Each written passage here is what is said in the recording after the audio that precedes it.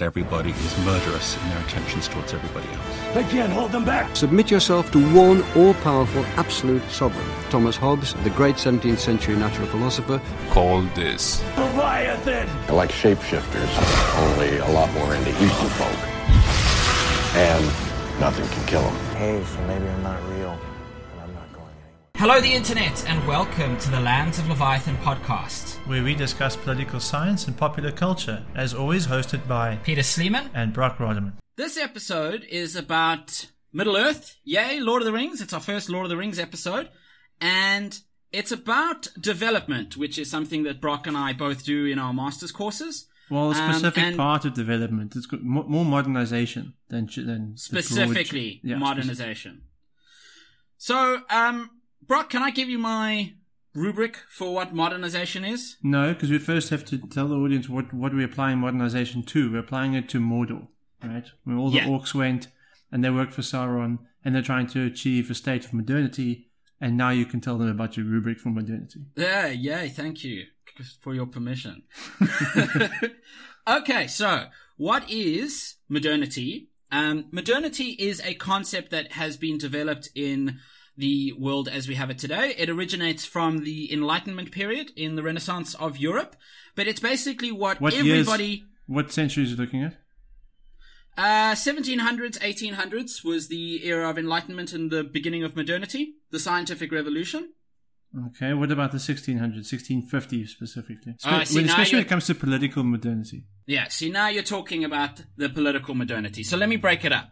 Modernity is broken up into three specific categories. First off, we have what we call scientific modernity. That was the beginning of the scientific revolution that started with Francis Bacon. So essentially what people look at is looking at the world from an experimental point of view, from a epistemological point of view, from an empirical point of view, and basically not just believing that the world is the way it is and that there are forces that are beyond the scope of human knowledge, but that human beings can inherently understand what the world is by experimenting with it. There were two important factors to that scientific revolution was learning that we can conduct controlled experiments. And simply by observing the changes in the uncontrolled experiment, we could determine a causal relationship between variables. So learning that we could look at something in a controlled manner and then change it up and look at the changes that occurred because of the changes we made. You could say this change is a cause of another effect.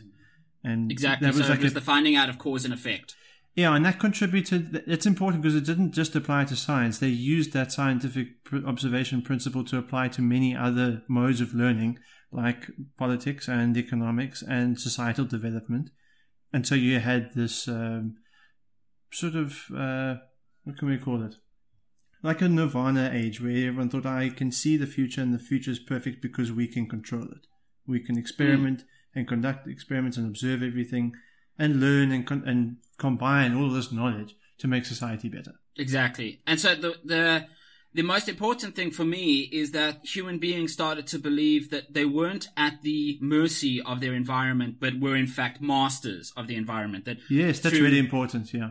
Yeah, through knowledge and understanding and experimentation, human beings could gain control of the natural world and thereby use it to improve their own lives. Absolutely. And so then I think that's obviously, that obviously had negative consequences such as global warming, nuclear weapons, but obviously way more positive outcomes such as microwaves and modern medicine and all the cool things that we have in the modern world. The ability to listen to podcasts is a pretty big one. But that led to what I categorize as the second aspect of modernization, which is... So what's the third? The third is political modernization, but I'll get there once I've dealt with the second one, which is industrialization and capitalism. Because you couldn't have industrialization without the scientific basis of creating mechanical machines, things that were able to take the labor load off human beings and able to transfer that load to factories. So mass production starts for the first time with industrialization. And without going into the whole thing of the Industrial Revolution, importantly, what this allowed was the creation of a huge amount of capital. Capital... And labor. It commoditized labor, where people were no longer seen. You couldn't own people anymore. That they had to work of their own free accord. But for them to earn a living now, they had to sell their labor hours. They were given wages at the end of the week.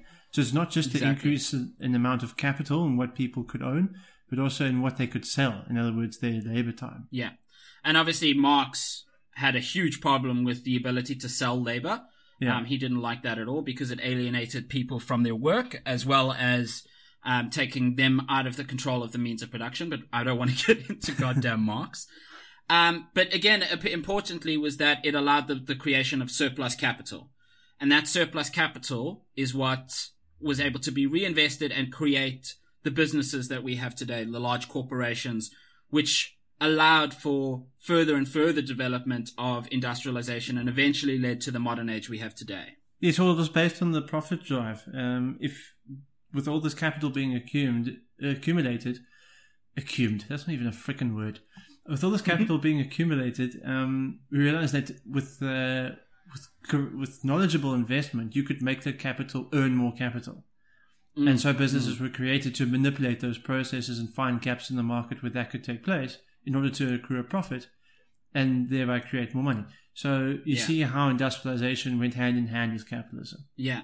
And there were three really good books for our listeners to read if you want to know more about this. The one is Das Kapital by Marx, where he gives one of the best explanations of this system.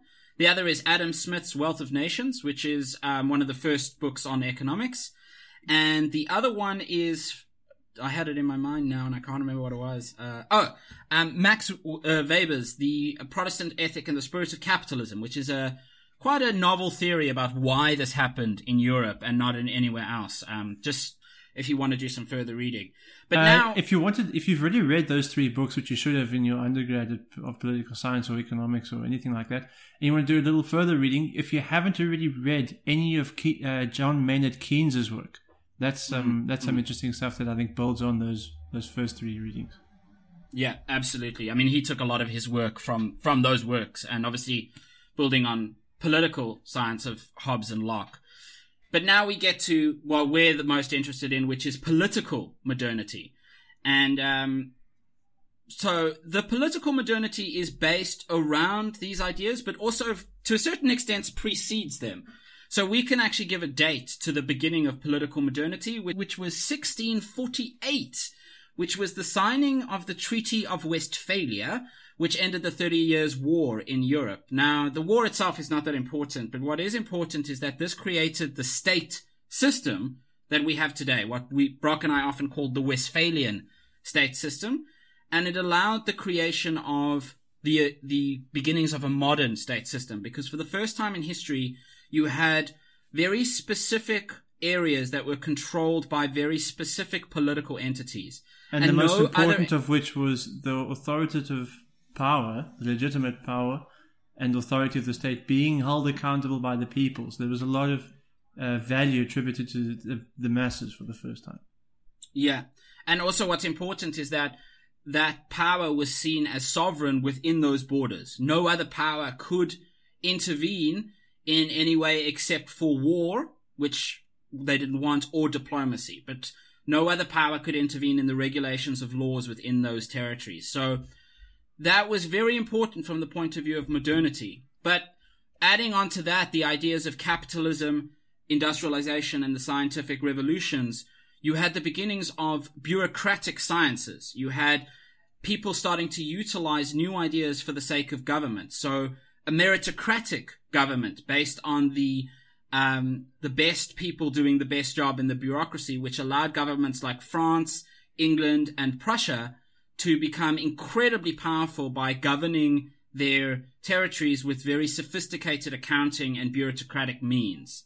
And all of those three together led to the social modernity, which Brock is going to explain a bit better than I can, I think. No, I'm not going to talk too much about social modernity. I don't think it's really needed. I can be a bit more brief about socioeconomic development, and because that's essentially what I want to talk about when it comes to Mordor. Because if you combine those three factors, if you combine the meritocracy of this new political modernity, and the scientific ability to study and create knowledge, as well as the industrialized capitalism of the modern age, you find that people actually just want to sit back, learn, be awarded the opportunity to be the best, and use that opportunity to also create some money at the same time. Yeah. Yeah. So you take your best workers, you take your best personnel, you give them the opportunity, reward them for their merit, and you allow them to go and earn recognition and make money for you. So I'm keeping this general and specific to take it out of the context of the Westphalian state and reply it more to the way that Sauron managed his hordes of orcs in Mordor, and to understand what his political purpose was, why he was seen as the bad guy in the Lord of the Rings and in Middle Earth, and if he had won the battle for Middle Earth and he became the Supreme Lord, what would it look like, and how would he have gotten there, given these dynamics we've just discussed of socioeconomic modernity? Yeah. So let's start talking about Middle Earth. I mean, it's actually quite. I find it quite difficult to apply, real world principles to Middle Earth because it's a little bit weird. They've got magic, they've got different things, they've got people who live forever. I mean, the elves are immortal, essentially. Yeah. So it makes politics and capitalism very difficult in that world. But I mean, and I don't think you have any elective system in Middle Earth. Yeah, you're right. Even the was it the mayor of the Shire? Who was like the or Hobbiton? Yeah, they had a mayor. Yes, but he wasn't elected, was he? Was he? Shit, I can't remember. I don't know. I don't actually know the political association of the Shire, like how they work, how they get what they're in, because they've got like a Gamma. Because Samwise's father was the Gamma, who was the Gaffer. Gaffer, sorry, I'll edit that out. Or maybe we won't, I don't know. The Gaffer, he was like a position of authority in the Shire. But I don't know if he's elected or not. Yeah, but it does add to the complexity of, or the nuances, should I say, of Middle Earth, because it's, it resembles our modern Westphalian state system in very few ways. Yeah, I mean, they do have, and there are no specific territories, except for maybe Gondor, which has specific borders. And Rivendell. The Rivendell has specific borders. Lothlorien, I mean, there's that's definitely kind of like a boundary. Just a forest. Yeah. And obviously you've got the Riders of Rohan. I mean, Rohan itself is a very specific state. But, I mean, would you agree with me to say that essentially they are a medieval feudal system? Yeah, I would agree with you there. Especially the men. I mean, the humans are medieval in their political ways of doing things. Definitely. Okay, so from the point of view of the elves, though, it becomes very difficult because the elves are immortal. Their leaders are immortal. Like, those guys were just created as the leaders of the elves. They had Elrond and Glorfindel and Galadriel and Galadriel's husband. They were just the leaders. They just get to be the leaders because they were created as leaders. That's the end of the story. Yeah. So there's not much scope for, like, revolution amongst the elves or anything. Yes, and also what is equally notable is that in almost all of these societies, bar Mordor, there was a certain sense of stability. There was, they had their prosperous periods and their less prosperous periods, but because leadership was almost inherited, there was no not a lot of drive to recreate the system or to rebel against it or evolve in drastic ways. So when Sauron gets an army of orcs, who we find out through the Silmarillion is not actually his army, he kind of fetches them because they were once elves, and in fact it wasn't him who fetched them. Am I right? It was his master. No, so what happens is, just to give a bit of background to this, is that the Sauron is actually not the big bad guy of the whole universe of the Lord of the Rings. The big bad guy is actually a guy called Morgoth, who was originally known as the Valar. Fuck, I sound like such a nerd. Who was originally known as the Valar Melkor. Now, Melkor was pissed off with the way that the Ao, who is the One, basically the god of the whole universe, was creating the universe, and he wanted to experiment with new ways of doing things. Basically, they put it. Tolkien puts it into ideas of music.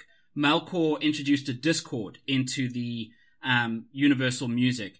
Sauron is a Valar who is his subordinate. Now, when some of the other Valar created the elves, Morgoth took the elves and turned them into orcs. Some of the elves. To turn them into orcs, and that's basically the army that Sauron uses. So are that's orcs also... where the orcs... Are they also immortal? That I don't know. I don't think so. I don't think that they live forever. I think they probably lost that because they don't have that, I don't know, the light of Because my whatever. understanding is that they're tainted elves. They're like dark elves. So Exactly, maybe yeah. They might be lost because it's described in the book how they don't have the height and the speed of a regular elf. But they're definitely, they're stronger. I mean, a lot of them are stronger, especially the they are more Uruk-hai are powerful. stronger. No, but Uruk-hai are different. That's not... They aren't elves. The Uruk-hai are goblins cross orcs. Yes. But even the goblins were originally I think that they were corrupted dwarves. I think you're right. But I'm not sure about the goblins' heritage. But what's important here, though, is that the orcs are not animals. They're people with their own desires and needs and wants. They have a thing that they want to do. So let's try and structure this a little bit better and say that why is it that the whole world sees Sauron as necessarily the bad guy? I mean, we just accept that Sauron's the bad guy because that's what they tell us in the movie. But I think the question of this podcast is Sauron actually the bad guy in Lord of the Rings? Well, the way that the book sets it up, and I'll say, yes, he is the bad guy, and he needs to be the bad guy because of the way, if you remember the way that Elrond tells the story in the beginning of the films, was he describes how power hungry and how greedy Sauron was for power, that he amalgamated all the power of all the other rings of power into his one ring. So he had one ring that could rule all the other rings of power, and he did that in order to rule everyone. That was inherently against the existence of the other races. Nobody else had ever wanted to do that. Nobody else had ever tried to do that. To try the dwarves had never tried to rule over the elves. They hated them. They wanted to fight them, but they never wanted to rule them. Yeah. And where Sauron did, he wanted to conquer Middle-earth. So yes, he's definitely the bad guy. But his means of getting there is a little less black and white. His means of creating the power, the you could almost say earthly power, is he created an army. He didn't try and use it. He didn't rely entirely on black magic. He had a physical army. He had a working army, a standing army, which he had to create, which he had to feed, which he had to provide arms for and armor. And all these things were, they were things of Middle Earth. They weren't necessarily the manifestations of magical power. Yeah. And the other thing is that in all those, I mean, whether you're talking about the movies or the books, Sauron and to a certain extent Saruman, who is Sauron's henchman, are the only characters or people or factions in the story that are going for progress. Everybody else just wants to kind of go back to this fanciful time where everything was perfect. The age of men, when men were still connected to this great light. And the elves all want to go back to where they want. But Saruman and Sauron want to take the world forward. They want, they're bringing in new technologies, new industrializations. But they are being progressive, not for progression's sake. They are not modernizing to modernity. They are modernizing to conquer. They're modernizing to rule. And that's why I think makes them the bad guys. So, no, their ends kind of disqualify their means. Oh, sure. I'm definitely not arguing that they're good guys. I don't think that an argument could be made for Sauron being the good guy. But I'm also not saying that the other people in the books are necessarily good either. But why? Just because they don't want to modernize? Well, okay. I think that the way that they treat the orcs is pretty goddamn bad. So, if you think about it from this point of view, the orcs are captured elves who have been tainted. Yes, tainted, that's really bad. But if we have some kind of modern, real-world example of that, people get captured in war all the time. They get, they might get fucked up. They come back with PTSD. We think it's really bad when we treat those people with less respect, even though we do. But that's not a good thing. We treat those people as heroes because that's what they are. But in Middle-earth, orcs aren't you know, they don't even remember that orcs used to be elves, and even when they do remember, it's not important. They treat the orcs as second-class citizens. They're not even citizens, in fact. They treat them worse than they would treat their animals. And I think that you could draw a certain parallel between the way that the whole world sees orcs and the way that the apartheid government in South Africa saw black people. Because No way. I imagine that the elves will make specific arguments about the orcs. If I was to have this argument with, like, you know, Galadriel and say, hey, Galadriel, maybe the orcs are just people too. Maybe they want stuff. And she'd be like, well, no, because they don't, you know, they're not smart enough or they don't have the ability to do it. That sounds very much like what Verwoerd was saying during apartheid, that Africans weren't able to have civilization. So, in short of my argument, Galadriel's a goddamn racist. No, there's you've missed out. I think you're loosely using the word treat. I think Galadriel would be happy to treat, in quotation marks, the orcs with equal amounts of respect if they weren't trying to wipe her out. Right? If they weren't trying to kill everyone that lived in Lothlorien. The fact that they are aggressive and that they follow a leader and that they serve a leader who's bent on destroying Middle-earth, I think that means enough to classify, you know, the orcs as tainted second-class, not even second-class creatures or citizens. They are active enemies. They are things that deserve to die, right? Because they threaten the existence of everyone else.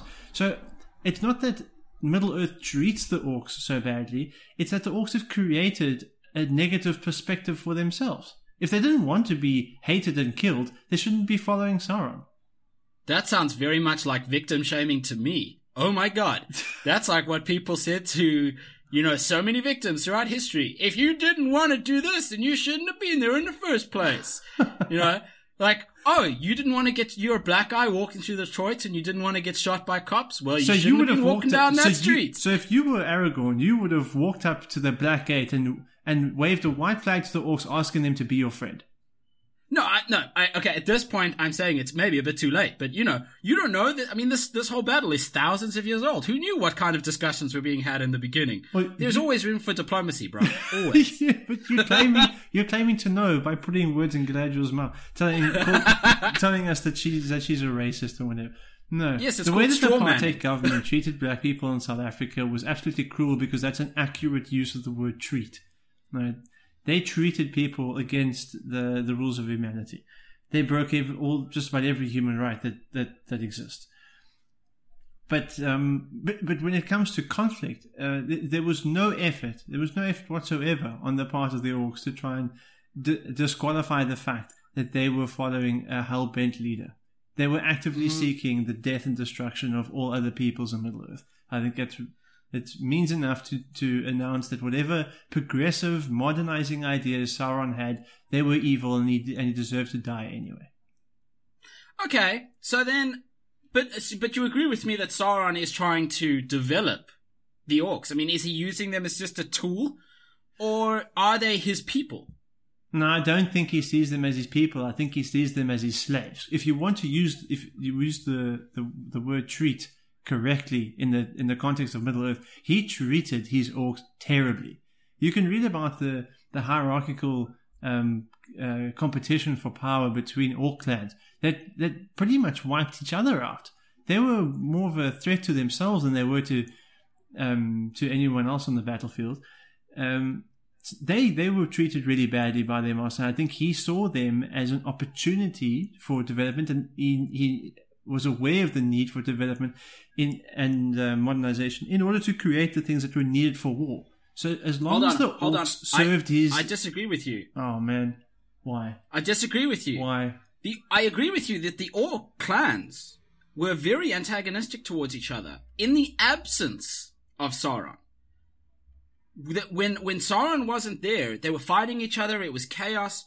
But Sauron comes in, and suddenly they put aside their differences and get behind this greater cause of development for the sake of their species, and they work together. You have different clans from different areas of Middle-earth all working together in Mordor. I mean, you've got a huge amount of orcs all in one place. They're not fighting with each other. I mean, yeah, maybe they have a few squabbles, but there's no warfare, all under the enlightened leadership of Sauron. See, you're basically comparing Sauron to he's like the Middle-earth version of Nelson Mandela. No. Yes, he is. He is Nelson Mandela. No. He is Nelson Mandela. No, and, no. Aragorn If Nelson Mandela spent, maybe if he spent 27 years reading Mein Kampf, and he would come out as a fascist black leader, then maybe you could say that Sauron is like him. No. You cannot make that comparison. Okay. So how about this? Let's compare Sauron to Hitler. Now, Hitler, bad guy. Absolutely bad guy. But in his leadership of Germany from 1920 to, the 1920s onwards, he did a fair amount of good for the German people. He brought their economy back up. He did some good work. He was a bad guy. Yes, I agree with you. Fascist leader, absolutely horrible. But at the same time, could you not say that Sauron is the Hitler of the orcs? He's not annihilating them. He's looking after their best interests. That's a good argument, because many people posed that question when he was still alive to the author, J.R.R. Tolkien. And he hated it. He absolutely hated that it. comparison, but it is unfortunately rather coincidental the way that he has compared the east of Middle-earth, Mordor, to, how comparable it seems to the east of Europe, which was, Egypt, Germany and Poland at that time. And not to mention the fact, this is really good, is that Sauron doesn't just unite the orcs. He unites the orcs with the Southrons, who are men. And they fight side by side. You don't see the orcs and the Southrons having a bit of a squabble. They're all in it together for the sake of Mordor. That's a bit of a stretch, Peter. The Southrons were mercenaries. They didn't fight side by side. As soon as they were paid, they left. They didn't agree to live with the orcs or under Sauron. They were completely just there for the money. But if Sauron had won, would they have stayed in a grand unified state of orcdom? Are you saying the Southrons are like the Italians? Yes, that's exactly what I'm saying. They were in the south. They were kind of lazy. They fought with a manic style, and they were just there for the money. And we all know that the Italians rode into World War II riding big elephants. That's just a fact. We know that. That's funny, because I thought all Italian tanks only had one gear, which was reverse. But I'd like to give another piece of information as well. We know that the interpretation of the Lord of the Rings is exactly a antagonism against development. Sauron and Saruman do represent industrialization. They represent the development of Middle-earth, which J.R. Tolkien was against. He didn't like the development that was going on while he was alive. He wanted to keep the greenery of England during the Industrial Revolution. Yeah, that is true. He did demonize the industrial development a lot. So then, from that point of view, I mean, maybe you could look back at people during the Industrial Revolution, the factory owners, and be like, okay, you guys really are not being nice to your employees. Absolutely. And the labor relations were really bad. However, that development led to our modern world. So let's posit the idea, if Sauron had won, what kind of world would we see in Middle-earth? I think we would see a Nazi Germany world. Because the way that he treated his subjects was for a means ends purpose. He didn't see them as an end. He saw them as a means. He saw the necessity of that kind of labor and capital in his progressive plans to purely serve the function of creating war against the other peoples of Middle-earth. And once he had conquered them, they would no longer serve a purpose other than to perhaps maintain a strong sense of order and authoritarian discipline. And that's exactly what we know from the Silmarillion, is that's what Sauron wants. Sauron wants a world of order and stability above all else, where he is in power. Yeah, so I don't think we would see a free world in the one we live in today. I think you would see a world that might have a bit of developmentalism in it, but very strict authoritarian rules, as if imagine if Germany had won World War II. So I think I'm right. But then, I mean, that's kind of reminiscent of Soviet Russia to a certain extent. Absolutely obsessed with progression. Yes, and modernization, via their own particularly, method, but especially with in no science. freedom. Yeah, I agree. I think Soviet Russia is a really good. It's probably the closest thing we could see to if Mordor had destroyed Middle-earth. And I think that that's the biggest problem, is that in my mind, if Sauron had won, you would have had the ideas of progress, of industrialization, the development of capitalism, the development of modernity, I think, after a while. But the problem is that once you reach a certain point, you have to have freedom. Capitalism requires freedom. It requires democracy. And because Sauron is immortal, I mean, he would have had the One Ring if he had won. Yeah. So he would have just been leader forever. And without political representation, your development state essentially stalls and can't run anymore, which is exactly what happened to Soviet Russia. Without freedom of thought and innovation, you can't have development past a certain point. No, that's true. And I don't think I've explained myself very clearly, and I want to agree with you on this. When I was trying to explain the confusion of ends and means, when it comes to seeking modernity, or in other words, the process of modernization, you're trying to take a very traditional society and make it modern, and you're going to declare yourself successful once you have fulfilled that framework we outlined earlier of the 3 criteria with industrial success, scientific success, and political development. I think the necessity of freedom or placing freedom at the end of that process is imperative to maintaining the equality of those 3 criteria. So, whereas if you don't have freedom, if you allow a powerful leader to corrupt the system, they are going to necessarily prioritize one of those criteria, and they're going to forget that modernization must be an end in itself. You can't continue. How do I explain this? He's probably going to end up prioritizing political order above industrial progress and scientific progress. So you'll forsake the freedom and the knowledge required to maintain a just and ordered society, and rather prioritize authority and political structure. And that's when you get a leader like Joseph Stalin taking a really successful and well-endowed state like the USSR and making it an unfortunate, really backwards, unmodernized. No, you're right. And I agree with you. And it brings me to like what I want to be my final point is that from a developmental point of view, you don't necessarily have to start development with freedom. In fact, there are arguments made by very many scholars that say that democracy and freedom can be detrimental to modernization right at the beginning. But once you've modernized to a certain point, you have to have freedom because freedom creates a certain amount of chaos. And within that chaotic society, that's when people start to be their most creative. That's when people start to have new ideas and new abilities and bringing new things together so that they can create innovation. And that's why we have things like Facebook and iPhones and thinking outside of the box. You can't have that in an authoritarian regime, which is why we see countries like America rocketing ahead because they're very good at utilizing that innovation, and countries like China not doing a huge amount of innovation because of their very strict regimented society. Yeah. And that's, I think, you're exactly right. That's what we would see in A Lord of the Rings, where Sauron won. You would see development to a certain point and then nothing. Just stagnation where Sauron is in charge of everybody. Okay, that's it. Okay, just a footnote. The song we used in the opening and closing sequence of this podcast is called The Bridge of Khazad-dûm.